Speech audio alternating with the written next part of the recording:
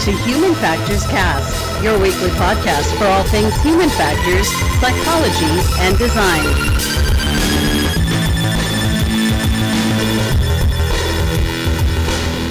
Hello, everybody. Welcome to our first episode of, or maybe our only episode, I'm not sure yet. We'll find out, of HFES Australia coverage. My name is Nick Rome. I'm joined today by Mr. Blake Arnsdorf, as always. And also joining us today, we have Matteo Venci on the line from Australia Down Under. Hello. Hey, there he is. How you doing, Matteo? Or g'day. Not too bad. It's a pretty cool morning today, but hopefully it finds up pretty good. Good. Well, how's the weather down in Australia? Because right now it's winter up here. In San Diego, it's kind of nice. Well, if you didn't know any better looking out the windows, you would say it's probably a wintry period, but we are officially technically in our summer, and I think yesterday it got to 37.5 degrees Celsius. I can't recall what that is in Fahrenheit, but that's probably like up in the high 90s or something, I'm guessing. Wow, that's pretty toasty. All right. Seriously. Yeah. Okay, so we're here to talk about... we were away yesterday. So we're here to talk about HFES Australia. So, yes. Matteo, let me just start by asking kind of what your experience with previous conferences has been before. Well, in terms of, I guess, the human factors and ergonomics space, I have had no experience with any conferences until HFESA. Obviously, I started getting the awareness of that and HFES last year when I sort of stumbled on the podcast and was looking for more human factors content. But as much as I would love to get to HFES, I just haven't had the time and money for that yet. But it is definitely on the list, and I would love to join you guys over there one year. But then, the opportunity came up for HFESA here in Perth, so I didn't have to travel anywhere, so that was great. And I got to go for free as a student volunteer, so it all kind of worked out pretty well. And I even attended the board meeting that we had over the weekend before the conference, because they wanted a local student representative, which is something they're trying to get on top of a bit more now to engage the sort of student demographic to really get people more interested in the whole field of human factors. That's great, and we've seen a trend like that here in America as well, where HFES executives, higher ups will encourage people at all levels to get involved with the discussion of human factors and how to improve basically any processes within the organization. So that's great to hear that that's worldwide. So Matteo, just going through HFES Australia, what's the vibe like? What does the whole conference feel like to you?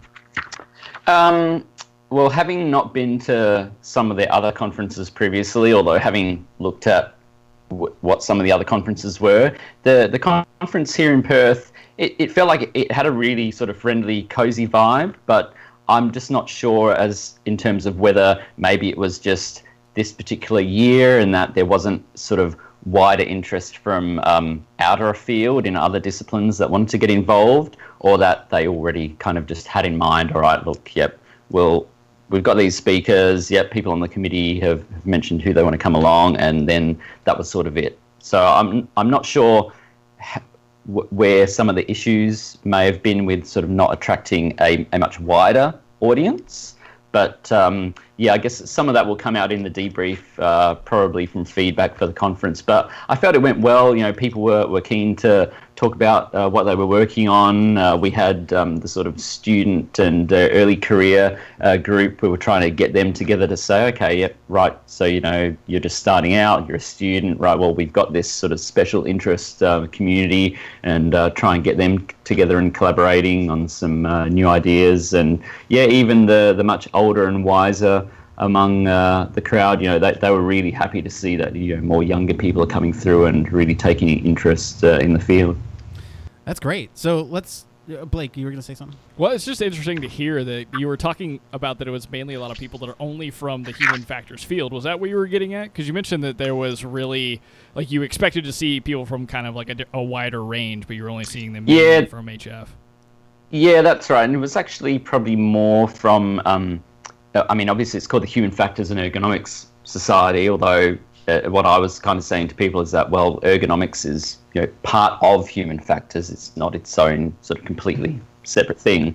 And there was a lot of, I guess, the sort of physiotherapy type backgrounds, occupational therapists. I mean, we had some exhibitors there, which were, mainly ergonomics. So, you had some desks, keyboards, all that sort of stuff.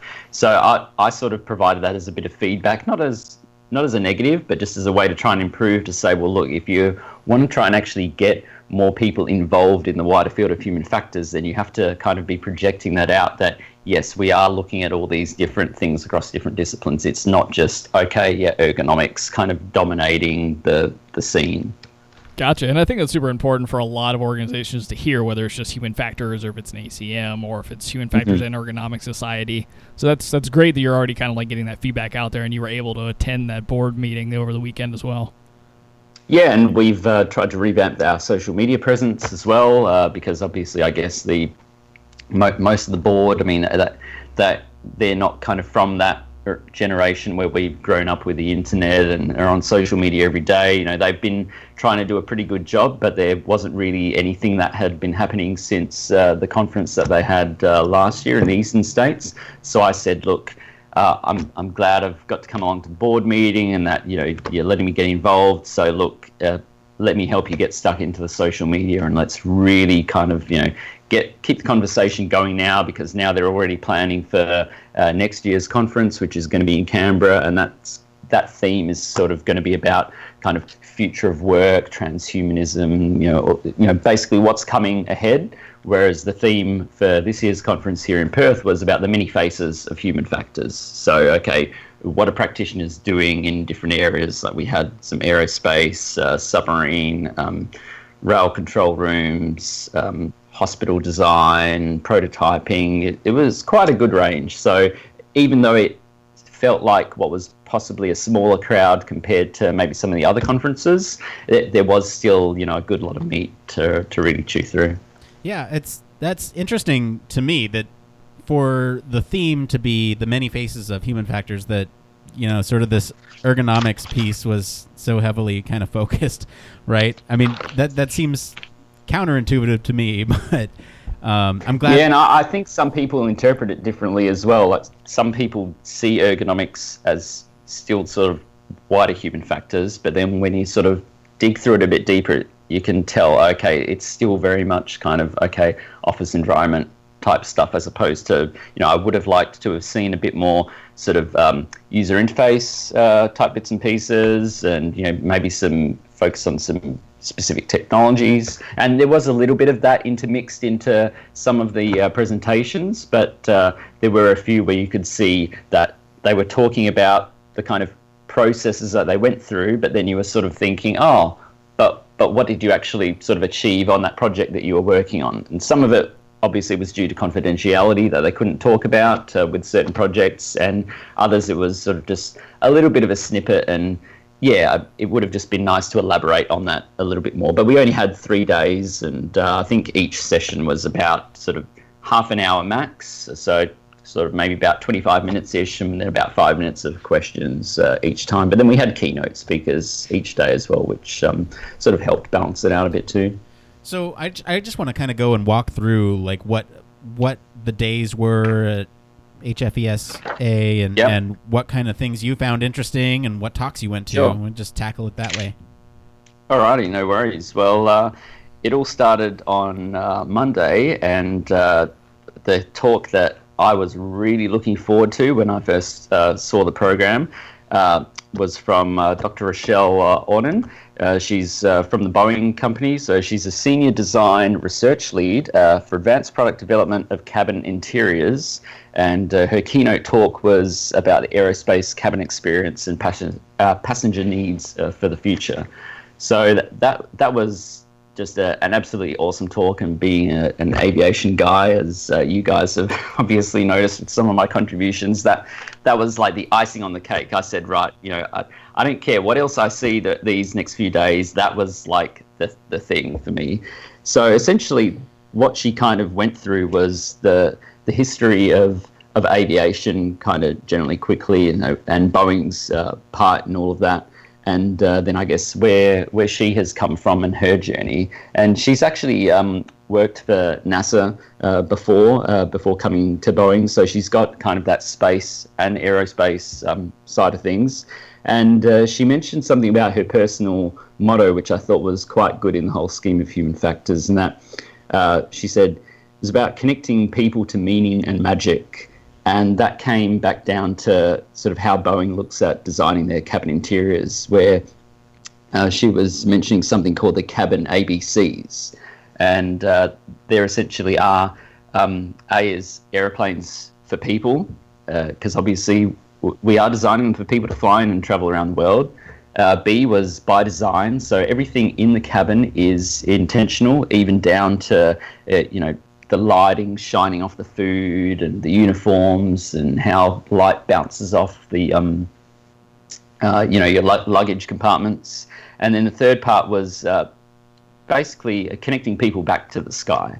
And that came down to sort of a lot of that is how you've probably seen in some of the new 787s and 777s, where they've got the internal lighting interiors where they can dim the lights and it looks like a starry night background. I think she was mentioning a Norwegian or Swedish airline that had the Aurora Borealis, and then I think another moment where she said, I think on their open sky type interior look, a passenger actually mentioned to a steward, can you actually close the roof before we take off? Because it was just that realistic to the passenger. That's really cool. I have to say though, like that's really cool of Boeing to kind of consider not just the what are the words I'm looking for? Not just the point A to point B. They're actually thinking about the experience of the person that is sitting there. And if they could only figure out the center seats and the elbow rests, then it'd be perfect. Yeah, and she went into talking about things like the seat pitch, which is the distance between the same point on one seat to the seat in front, and how they've done things to sort of reduce the pitch slightly and then reduce the size of your trays, but then you're still somehow getting a little bit more foot room and space. So a lot of these little subtle tricks that they've implemented to really make that experience better for passengers. And things like their university partnerships that they have. They also actually have a passenger experience research centre. So I think some people probably remember from last episode about the Canadian research centre that's been set up, the whole journey mapping of the aviation experience. So Boeing has got something like that, but specific to their cabin interiors. So they'll bring in their airline customers through and basically get them to sort of sit in a simulated cabin mock-up. And I think what Rochelle said is they don't actually tell them what they're looking for, because they'll change it subtly from time to time, and obviously depending on the customer, they'll tailor it to their sort of type of look. But they'll wait for them to then give them their feedback and say, okay, well, how was the view, or how do you feel about the lighting? I don't know the exact sort of questions that they ask, but then trying not to obviously prompt them with any of those biases beforehand, to then help them obviously redesign that experience in a more meaningful and honest way for people. That's pretty intense. I'm glad that Boeing's kind of tackling that, though, because I feel like that's something that's needed across. Because the Canadian Center sounded awesome because it's looking from end to end. How does the experience need to change, or what maybe could be enhanced? But in this case, it's focusing on something very, very, small in terms of it's just one part of the journey, which is a big one. I mean, sitting on aircrafts is a big deal. Well, and I mean the Canadian, definitely the Canadian bit too that we talked about last week. That's even that's government issued. That's trying to get government behind all of the aviation industry, and this is just kind of one slice of like how one company, Boeing specifically, does things in house. So that's excellent. Any other highlights from that panel? So there was one other bit, like in terms of her talk. It was not just obviously about Boeing, but she was talking about some disruption that has come to the industry as well. And I don't have the name off the top of my head, although it might be in this other brochure, because we got to actually have a workshop with her on the Wednesday about sort of disruptive technologies and sort of changing industries. And she mentioned something with the airlines, and that now there's a new service that has come about where you can actually FedEx your luggage to your destination. What? So you don't have to go through the trouble of taking your luggage to the airport, the check-in process and everything else. So I think it sort of started from about $15 or so where you could pay this company to basically do that for you. And I think it's mentioned in this document here, but I just didn't have it written down off the top of my head. So I can put that up in the Slack anyway, because I've got a whole bunch of companies that she mentioned in our workshop that we had on the Wednesday. Yeah, really quickly, Matteo, you mentioned Slack. I just want to let all of our listeners know, this is the guy who posts everything in Slack, and he's been one of our most avid Slack users, so thank you for doing that, Matteo. I try. And I'm really thankful that our listeners can go and find some of the resources that you're going to share with them up there from HFES Australia. No problem. Yeah, so I can go through some of the other talks that happened on the Monday, and I'll mention if I went to any of them or any points that I quickly remember. Sure. There were a few streams on the Monday. There was occupational health and safety, human factors in the workplace, and then a fatigue accident investigation workshop. So that was sort of our morning session. And then the afternoon session ended up being safety management, personnel in the workplace, and a musculoskeletal disorder workshop. So if I go back through that quickly and see what did we have that would probably pique some people's interests here. So there was something that I walked in towards the end of, and I'm a little bit miffed that I missed it, but it was presentation in the human factors in the workplace stream, and it was improving usability of an electrical maintenance control room. So they were essentially looking at, okay, what alarms are showing up, how are alarms viewed on the screens, how is that whole process being done in terms of acknowledging alarms and processing them. But yeah, I only got into the last couple minutes of that, unfortunately. But yeah, it was really interesting to see, I guess, how they're looking at, you know, even where people are sitting, the design of desks, and how people are having to collaborate in that high stress environment where, you know, in some cases you are getting a lot of that auditory overload with, you know, alarm sounds and visuals, and how they can really redesign that to improve performance. So I don't know if you guys have had any experience with some of that at all in some of your projects. Honestly, not in my projects directly. I know that a big thing that came up when I was doing some work with like cockpit design early on when I was like doing NASA research stuff, it was dealing with how do you deal with so many alarms in the cockpit. And it sounds similar, at least, in that you've got auditory, you've got visual, and then also you've got the talking between a pilot and the co-pilot. So I can only imagine that was a really helpful talk for anybody in the industry. Yep. And I think the good thing as well is anyone that isn't in that industry, but, you know, perhaps from healthcare and others, where there was an article that I was just reading yesterday, I'm not sure if I had shared it in the Slack or not, but I'll do that later, was about redesigning alarms in healthcare, obviously in the intensive care units. But that's something I'll put up later, because it is quite an interesting area that does need a fair amount of attention. There was a couple then on the there was actually one on the rail side. There was practical issues and solutions for integrating human factors across 5 major metropolitan rail infrastructure projects. Unfortunately, it looks like I missed that one as well. There was just so much going on, and being that I was volunteering, I was kind of running around and helping out with bits and pieces. But there's some more details of that in the abstracts. So I'll move on to the rest of where have we got here. Tuesday here. Does go over the page a bit more. So we had a bit more technology, transport, and an accessible technology workshop. In terms of the transport stream, so there was one in there about human factors in train control room redesign, and it turned out to actually be for our local railway here in Perth, although apparently that was meant to be secret, but I guessed the secret pretty quick when they talked about electric railways, and we've only got one one here. But without giving away too much, that was essentially about putting in a new position into the control room and how they were going to interact in terms of also being able to manage incidents. So they were in another room, sort of next to the control room, and then, okay, how are we going to redesign the screens and the desk layouts so that they can both collaborate but still be interacting with the main control room appropriately. And I think they said they had 18 screens or something that they were dealing with. Oh, wow. Matteo, I was just going to ask I've seen pictures of the inside of a train control room. Could you just kind of describe for our listeners what that looks like?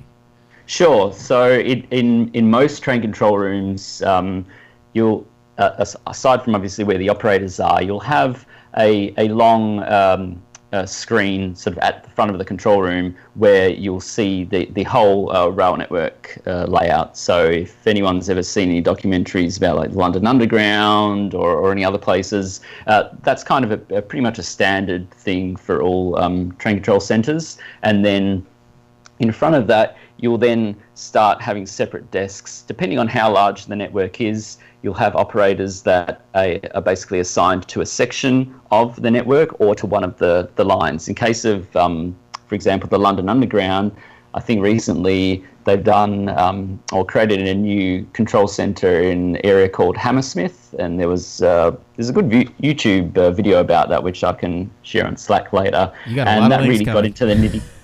Oh yeah, there's a lot of material. So there was a lot of issues there, I guess, about if they had a square desk or with all the monitors that they have, are they going to have blockages between people having to, talk between each other, and are they actually going to know what each operator is doing? Because there's so many different crossover lines there. It's just crazy.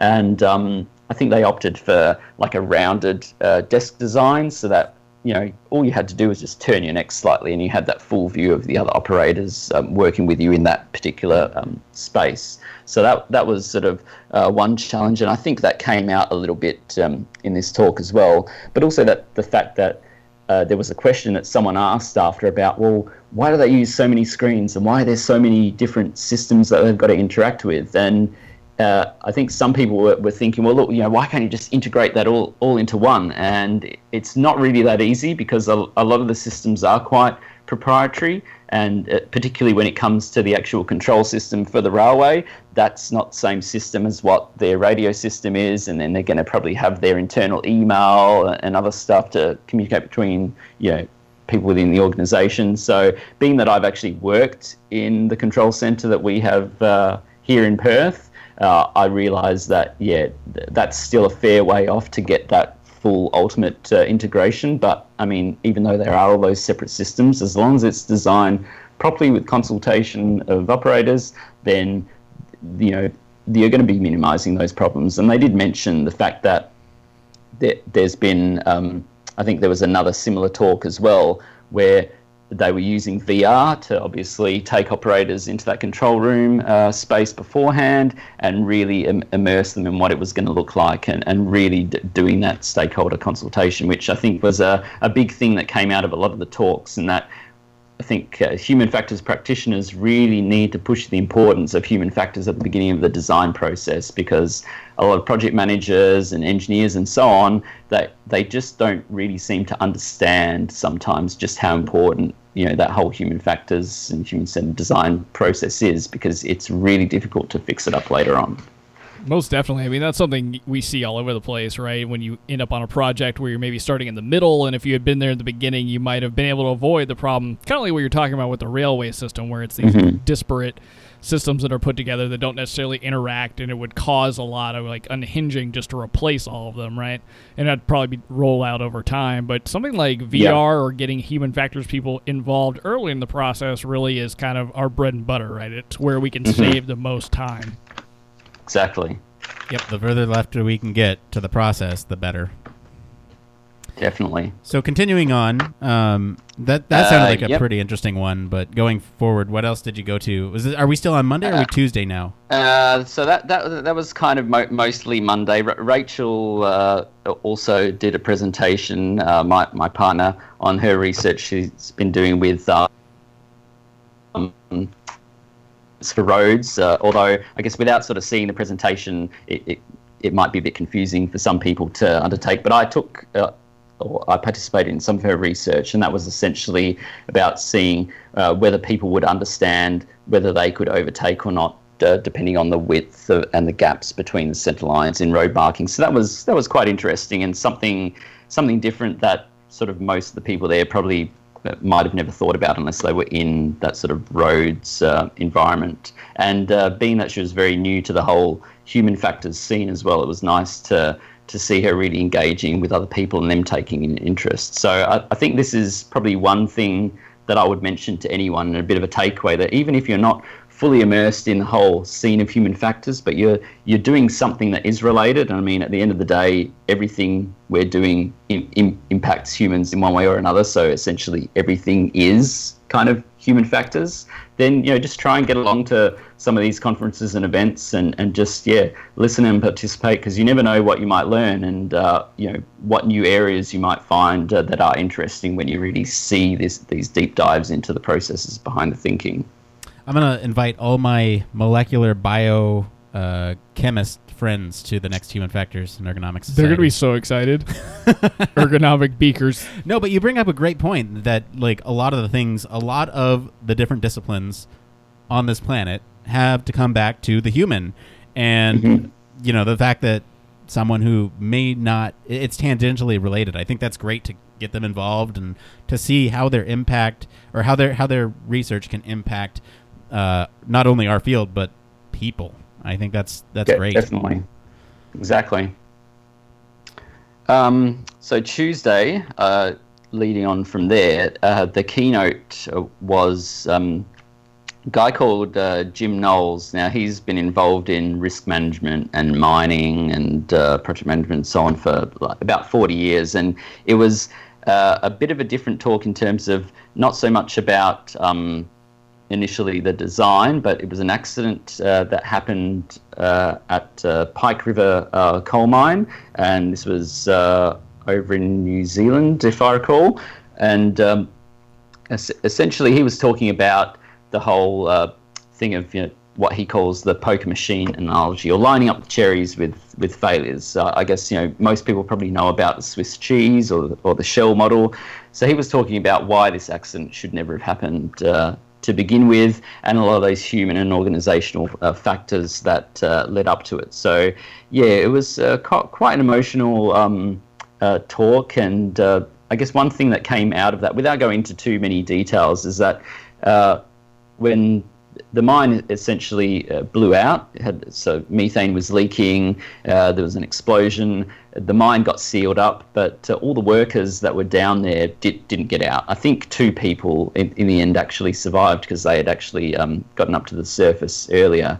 But because of that, no actual accident investigation has been able to be conducted because people haven't been able to go back into the mine and actually see, okay, well, did a piece of equipment fail, or was something down there that shouldn't have been down there, or was it a human error? So now with a change in government in New Zealand, they've set up an organisation called the Pike River Recovery Agency, and they're planning to actually reopen the mine next year to get down there and actually perform a proper forensic investigation. So that was really cool for me as well from a safety point of view, and I mean I geek out on engineering disasters and air crash investigation and all those shows, because I think that's the one thing that some people don't always think about so much, in that we look at the design of all these systems, but then when things go wrong, we've still got to go then back to that again when it comes to the investigation. It's not just safety experts. We've got to bring in those human factors, ergonomics experts, and all those other disciplines to really build up that picture of, okay, well, what were they doing when,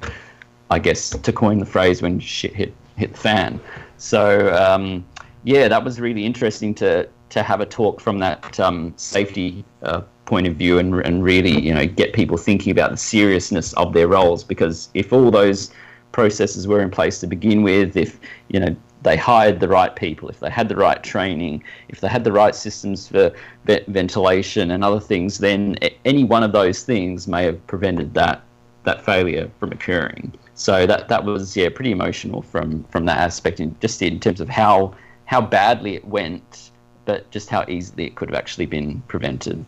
Yeah, I have to echo the same kind of thing. When we were at HFES, when Keith Fawcett was talking about the Alfaro, I think that was a very similar kind of experience where you just go down the list of all the things that happened.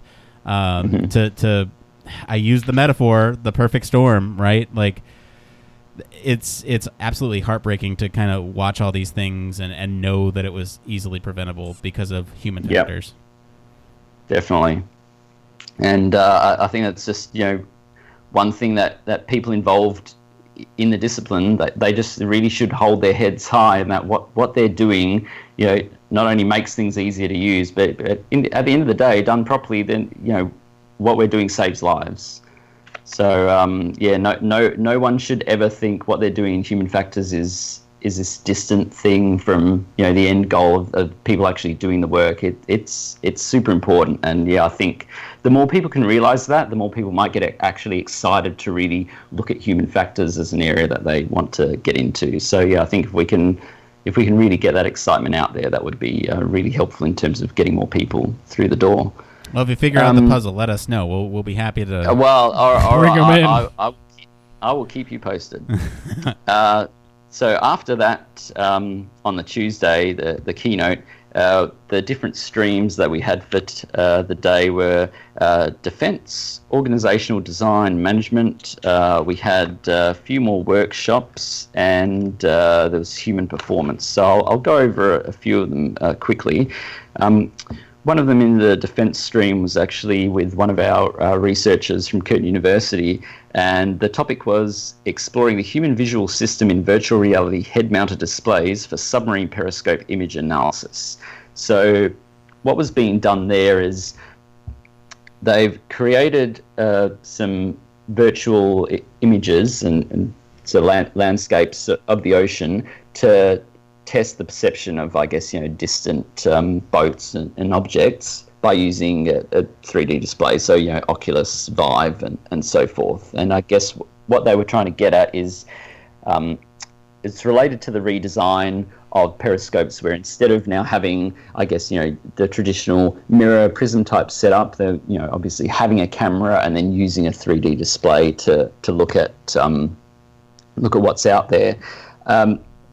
I don't know if I've got too many notes on that here, but basically it was just going through the process of seeing how they could simulate that within the virtual environment, and then looking at all the issues with intraocular distances and your 3D perceptual visions and so forth. So unfortunately, I didn't write down too much about that during the talk because I was taking some pictures for her because she's quite new to the area.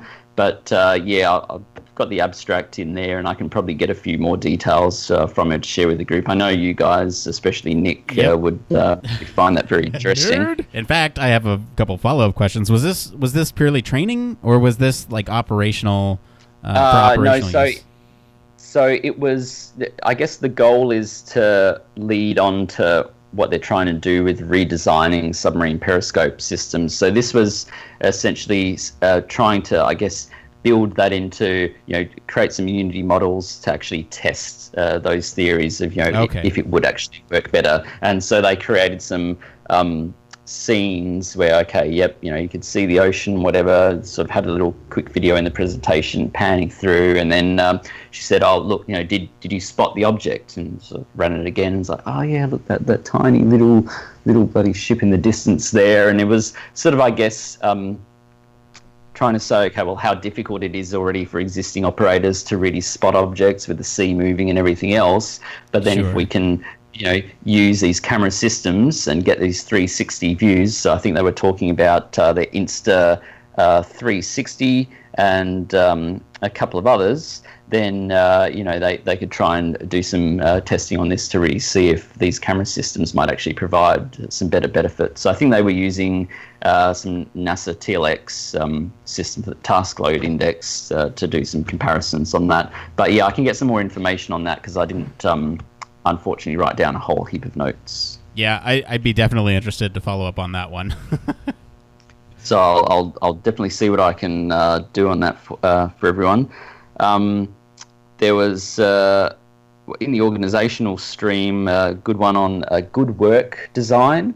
So as strategies to embed human-centered design in organizations. And I think that came down to really engaging workers and staff within the organization to help come up with new ideas and better ways of doing work. And I think the example that was mentioned at the beginning of that was road workers, where they're essentially putting down a tape on top of the asphalt that was joining sections of the asphalt together, where you've got, I guess, these little join lines, and they were essentially, one person would be walking, unrolling the tape, another person would be walking behind, rolling the tape up. And so this lady went out there. She was part of the consultancy process, and sort of, she started doing the work and started having a conversation. And they came up with just a simple roller type design, but it was interesting what she was saying in terms of, I guess, making sure you get these sort of cultural aspects and other things out of the workers and implement them into the design, where I think the one big thing that came up was, this roller, great idea, but we need a stubby holder in it. And for anyone that doesn't know what a stubby holder is, it's just, a can or the, bottle holder insert, because they're out there working in the heat, and, they obviously want to have their cans of soft drink with them without having to actually hold it. So that was like, okay, great, we'll use this roller, but put that drink holder in it, and it'll just put the icing on the cake. So I think coming back to when we're designing these new systems, that it's not just about the actual work itself, but how we're creating that, better environment for the actual person as well, and really actually not just engaging them in the work, but making them feel like it is a nice environment or nice piece of equipment to actually be using. Yeah, that's cool. I really like that focus on the quality of life improvements that you can make for, just any sort of any occupation, really. Yeah, because it makes work more enjoyable, right? Like if you have even just those little tiny things, like being able to, have your soft drink on you and not have to be carrying it around, and just like small differences can have a giant impact on work quality. Yeah, exactly. Let me have a look here. What else do we have on Tuesday? I don't think I got to many more in that particular session after, but let me just tease out something here. Yes, this is one that I missed out on, but I should have gone to, because you probably would have loved this, Nick. I was exploring the impact of augmented night vision systems on cognitive workload and situational awareness for dismounted soldiers. There you go. Rolls right off the tongue. And I'm not sure why I missed that session, but looking back on it, it's like, damn, that would have been good. But I know we have the abstract for that, and I'll try and get some more information on that for you. But that sounds like it would have been quite good to get to, unfortunately. Later in the afternoon, we had some more human performance stuff. So one of them, I think it didn't say defense, but it sounded like it was maybe a cross between defense and law enforcement. And there was another one as well. So one of them was using inertial measurement units to determine human performance measures for weapons assessment. And then the one after that was driving under load, measuring driver-instructor workload on a military heavy vehicle training course. Wow. Although I didn't get to both of those, because I was actually in a workshop on how to prototype a new human-machine interface for something that doesn't already exist in the market. So I figured, really interesting topics, but the workshop just sounded like a bit more of the icing on the cake. Yeah, Matteo, can I just jump in and ask you kind of what your experience was trying to balance not only some of these conference presentations, but other things at the conference that you wanted to go to, like some of these workshops or even networking events? Well, in terms of networking, there was we had like a bit of a breakout on the Monday just between or sort of the second half of lunch, where like our early career and student group went and had a Zoom meeting with one of the people over east, and they had some professional development groups breaking off, but it didn't work too great because it was within that 1 hour of lunch that we had. So some people were still stuck thinking, look, I'm going to finish off my lunch before I get that, or they just had forgotten about the notice earlier in the day. So that didn't work out extremely brilliantly. But I'm sure some feedback for that will solve it for the next conference. But there was a masquerade ball and dinner, I think, on the Tuesday night. Although, the extra costs to incur for that, I didn't end up getting along to that. And I thought, I think I'll keep my dancing skills to myself for now. So there wasn't a whole lot of sort of inter-conference networking sessions, but we did have like morning tea break, lunch break, afternoon tea break. So there was sort of networking amongst participants sort of within those breakout times. But yeah, in terms of, oh, sorry, Nick. Oh, I was just going to ask a follow-up question to that. How many attendees roughly were at the conference? I think roughly about 150. Okay, so it was pretty small, pretty intimate for you to connect with. Yeah, it was. We basically had it was like a sort of a ballroom type area that we had opened up for the keynote speeches, and then that got split in half for the various like the two sort of talk sessions, and then there was like a boardroom area where we were having the workshop sessions. So yeah, it was pretty cozy, and you sort of I mean, there wasn't any issues with trying to find where you need to go, but it was more just a case of okay, there's three things on at the same time, and like which one am I going to zigzag back and forth to? So I just sort of teased out the ones that were a bit more in line with my kind of technical interests. So like the rail ones stuck out, prototyping, disruptive tech. I went to all the keynotes because there was nothing on at the same time as those. Obviously, they were on before our morning tea and the rest of the day got started. So yeah, I guess if I had one bit of feedback for everything, obviously it comes down to time and money, and if there were more sponsors and everything else, then it probably could have been made a 5-day event maybe than a 3-day event.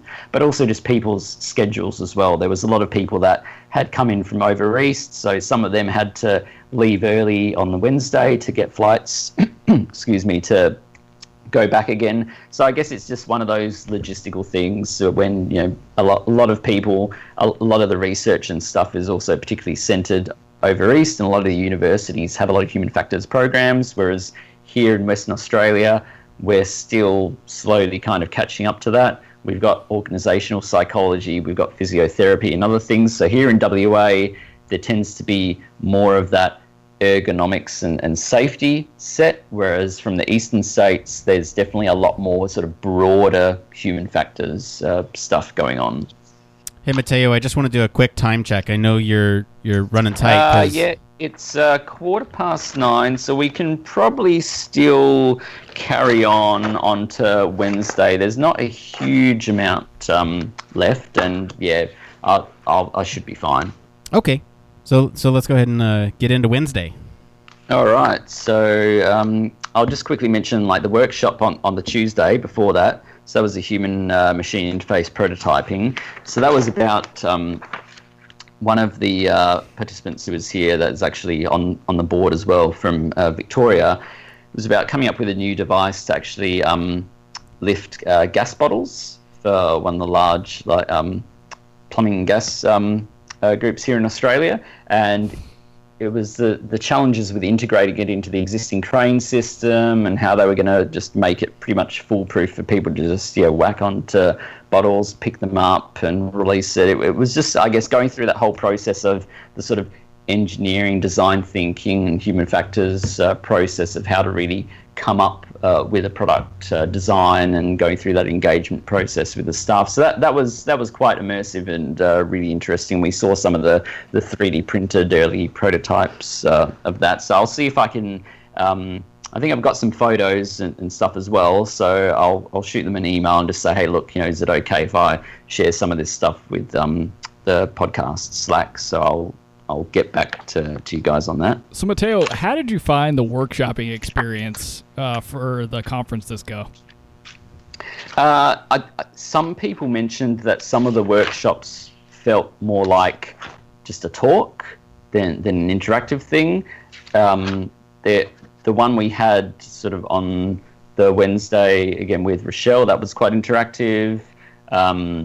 the one we had on the Tuesday, that was a little bit interactive because I think at the end they got people to try and design a mask for the masquerade ball, but they kind of said, oh, look, we want you to design a AI facial recognition blocking apparatus. And essentially it was like, oh, okay, you want us to design a mask because people don't have a mask for the ball tonight. So that was quite fun, and they integrated a bit of humor and that into it. But yeah, some of the other workshop sessions were more just like a sort of condensed sort of talk than an interactive type of thing. So I mean, all these kinds of things, I'm sure they're going to work through all the feedback and look at how we can improve for next year's conference. But I mean, there was nothing bad about anything, but obviously, some things could have been done maybe slightly differently.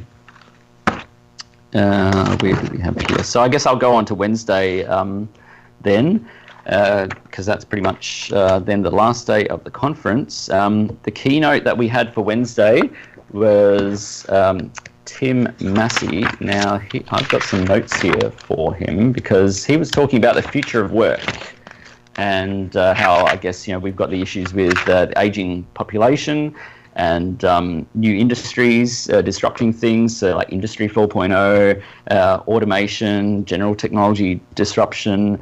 So he was basically, I guess, looking at, okay, well, what are the issues that we're now facing in terms of inequalities that are popping up with people's work capacities and their jobs being eroded by, automation in perhaps like warehouses, for example. Like you look at Amazon and some of the new warehouses they're building, and how few people they're going to actually need. But then the people that they do have in warehouses, they're pretty much being slave driven for their work, and almost like near minimum wage at times. So it's, I guess, how we find that balance with where we're going with technology and aging population moving forward. So that was quite an involved talk with some of the research he's been doing, and I think he had put the call out for people to try and, if they wanted to get interested in helping with some of that research. So I'll put some of that info up as well in case anyone's interested in that particular area. There might be some opportunities to provide some feedback or collaborate for anyone that's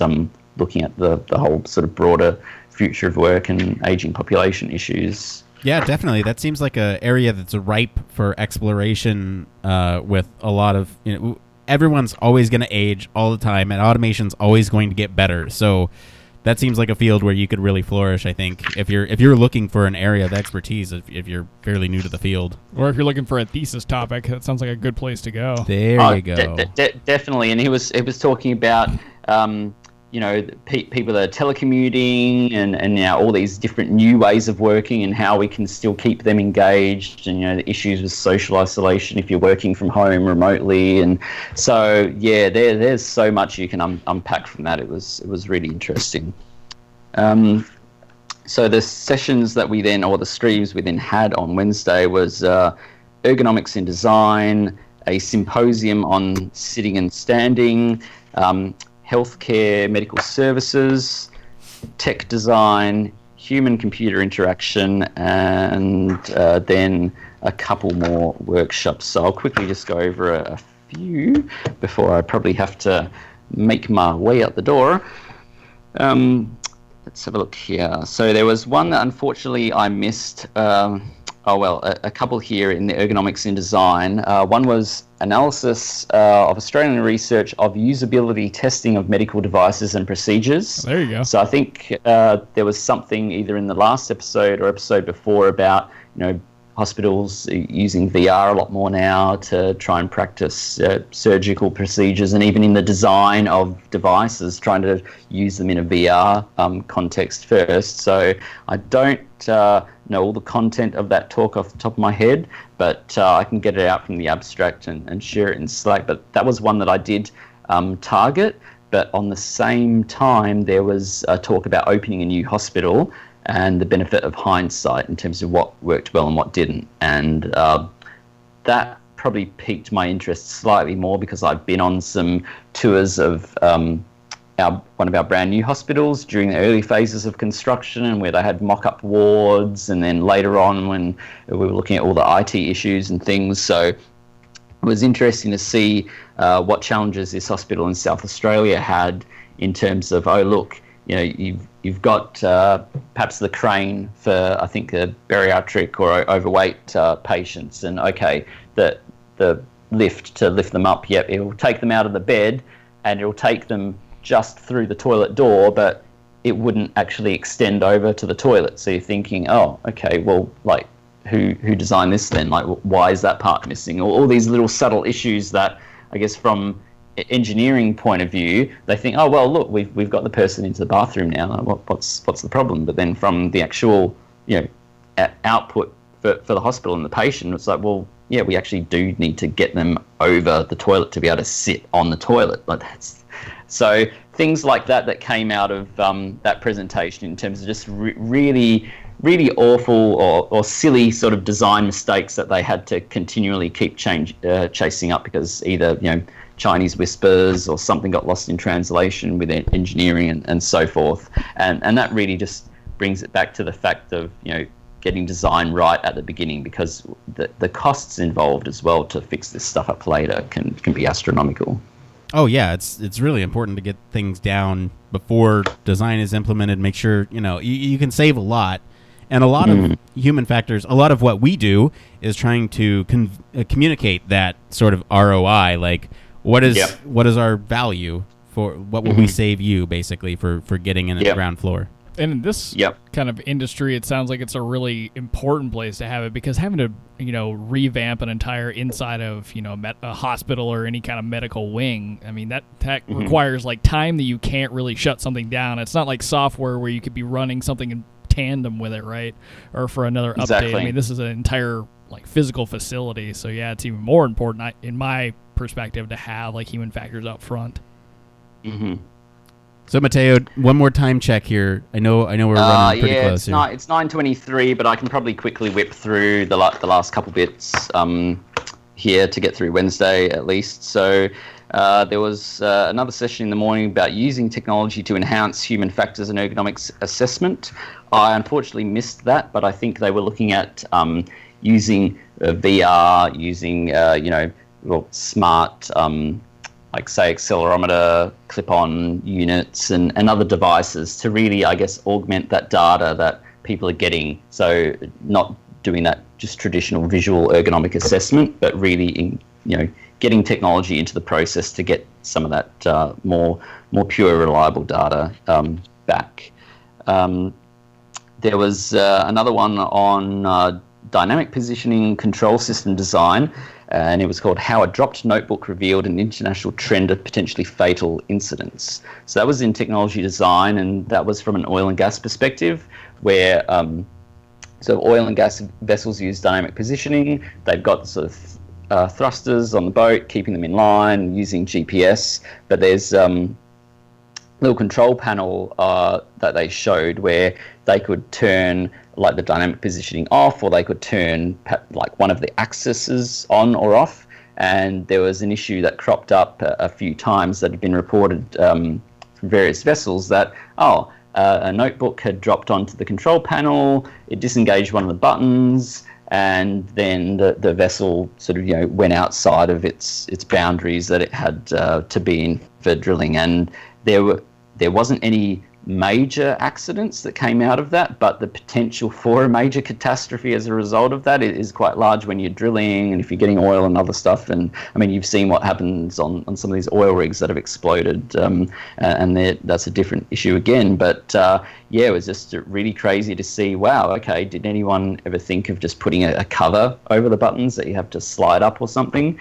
And that all came back to the fact that the consoles were just not really designed well to begin with, particularly on some of the older vessels where they are quite cramped and people are putting books right next to the screens and other stuff. So they showed some new designs where, some covers were implemented over the buttons, and the newer vessels where they're now using touch screens instead of physical push buttons. But it was just really, really crazy to see how, when you go into some of these workplaces that people are just going to work the way they work to make it easier for themselves. They're not always going to be thinking about the interfaces and these implications. So we really have to design out those potentials for errors in the system. So it's good that at least they're using some of that data to learn from that and redesign these systems better. Most definitely, yeah. There was another good one after that. It was called The Role of Ergonomists in Innovative Technology Startups. So the whole crux of that was one of the guys there who's a mechanical engineer, expert witness, he's involved in human factors and ergonomics. He went along to one of the startup hackathons for the resources industry, and he was just basically kind of looking around the groups to see what they were designing and whether they were actually implementing certain elements of human factors and ergonomics into their design process, because that was actually one of the criteria from that hackathon. And so his whole, I guess, take from that for the audience was the fact that we need to get more human factors and ergonomics people into the tech industry and involved with startups and new products, and they shouldn't be scared thinking, but I don't know how to code, I don't know how to physically 3D print this thing or whatever.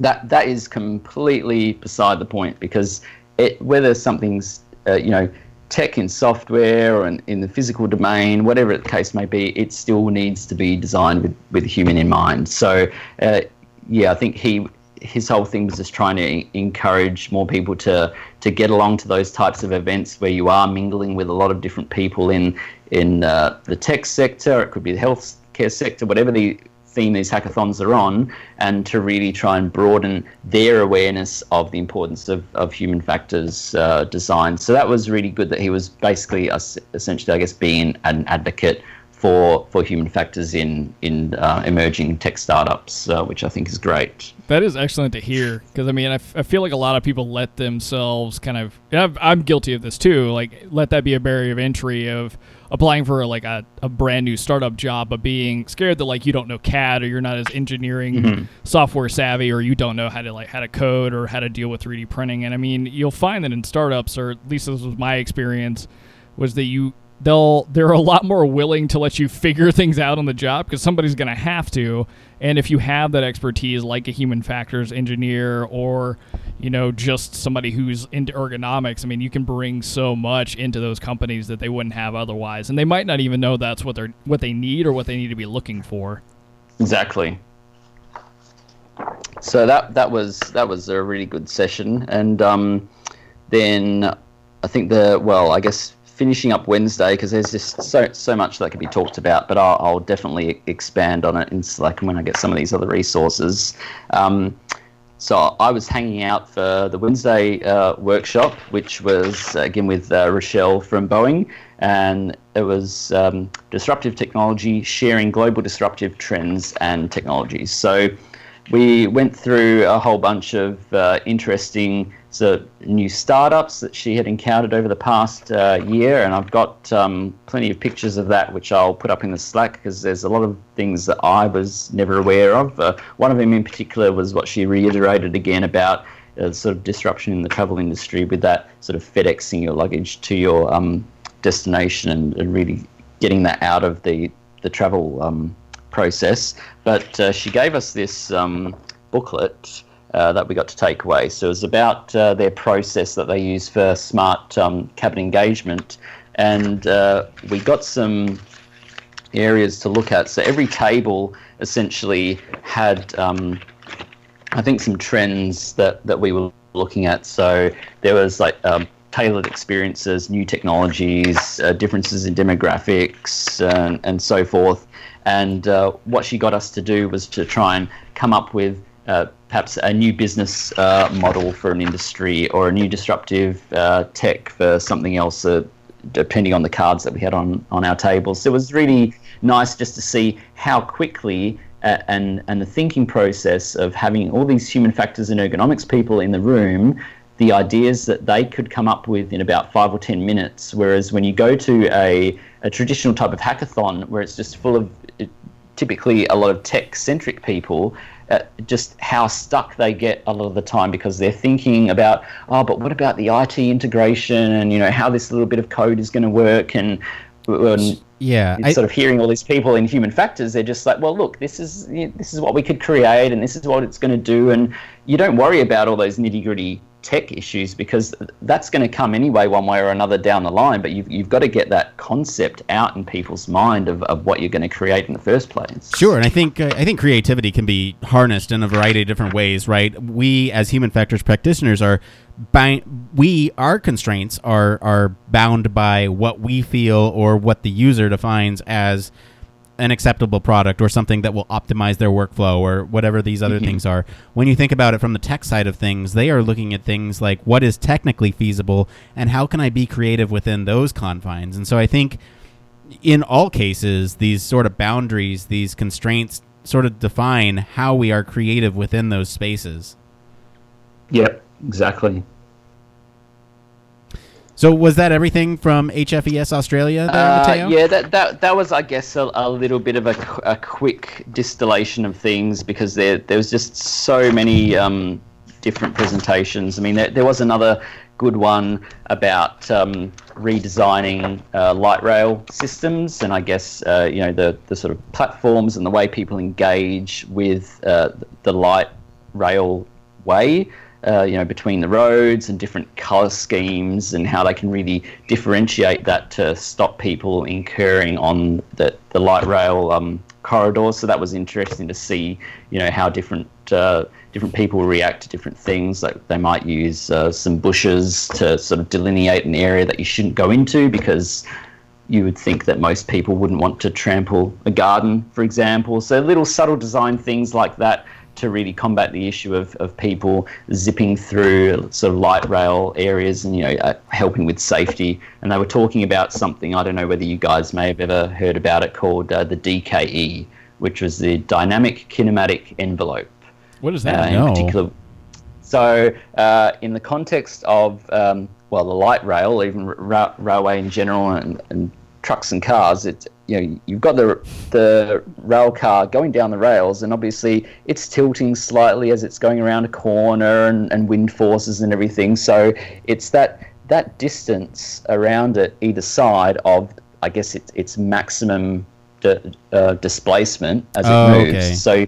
So you want to make sure that like cafes, shops, roads, other things that are designed around that corridor aren't within that envelope boundary, because otherwise then you might have on a high wind day or a curve or whatever, the train might collide with a seat or a table outside of a cafe, or perhaps someone walking along the sidewalk that's been built too close to the edge of the corridor. So that was something interesting to think about in terms of, obviously it's not just that system that you're designing, but how it then interacts with everything around it in that public setting, and all those little tolerances you've got to be quite aware of. So that was an interesting takeaway from that. Well, Matteo, I think we're going to let you go here. So no worries. So I just want to thank you for coming on the show and talking to us about HFES Australia. You're welcome. If any of our listeners went to HFES Australia, please let us know if you found anything interesting out there. Please feel free to connect with Matteo on Slack. I know you're going to post all these resources. Yep, I certainly will. Which is going to be excellent.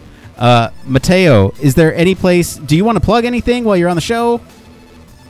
Let me think. Well, I know OzKai was coming up, but I think, let me just get the date here. It is in over east. Let me grab that now. And while you're doing that, I'm just going to say, if you enjoyed what you hear, consider being a Patreon supporter. Stay tuned. We are going to do our normal episode right after this. And like I said, you can join the discussion on our Slack or follow any of our social media channels. We post news articles weekly. Did you get the date there, Matteo? Yes. So, funnily enough, it actually starts tomorrow. But for anyone that is in Melbourne or heading to Melbourne and is interested in computer-human interfaces, OzKai 2018 is in Melbourne from the 5th to 7th of December. Excellent. So I want to thank Mr. Blake Arnsdorf for being on the show today. Where can our listeners go and find you? You guys can always find me at Don't Panic UX across social media. Matteo Vinci, you can be found on Slack, right? Yes, and Twitter, LinkedIn, Facebook. Slack is probably the best place for all the human factors stuff, but hey, I'm happy to chat with anyone anywhere. I'm mostly found at Matteo Vinci. Excellent. We'll put everything in the show notes. As for me, I've been your host, Nick Rome. You can find me across social media at Nick_Rome. Please let us know what you think about HFES Australia. Until next time, It depends. Did it. See you guys. Bye, Mateo. Thanks for being on the show. Ciao.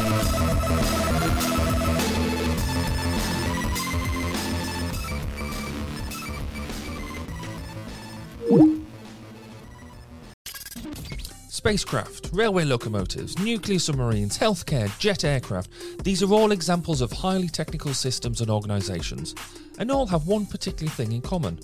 They all involve humans. Humans who want to do amazing things and are using technology to achieve them. They all have something else in common. They have amazing people ensuring that the users who are involved can do what they need to do, are safe when they do so, and have the optimum user experience. These people are human factors practitioners, and on 1202, the Human Factors podcast, they talk to me, Barry Kirby, about what they do, sharing their career paths, highlighting their ideas and best practices, and fundamentally raising awareness of our discipline.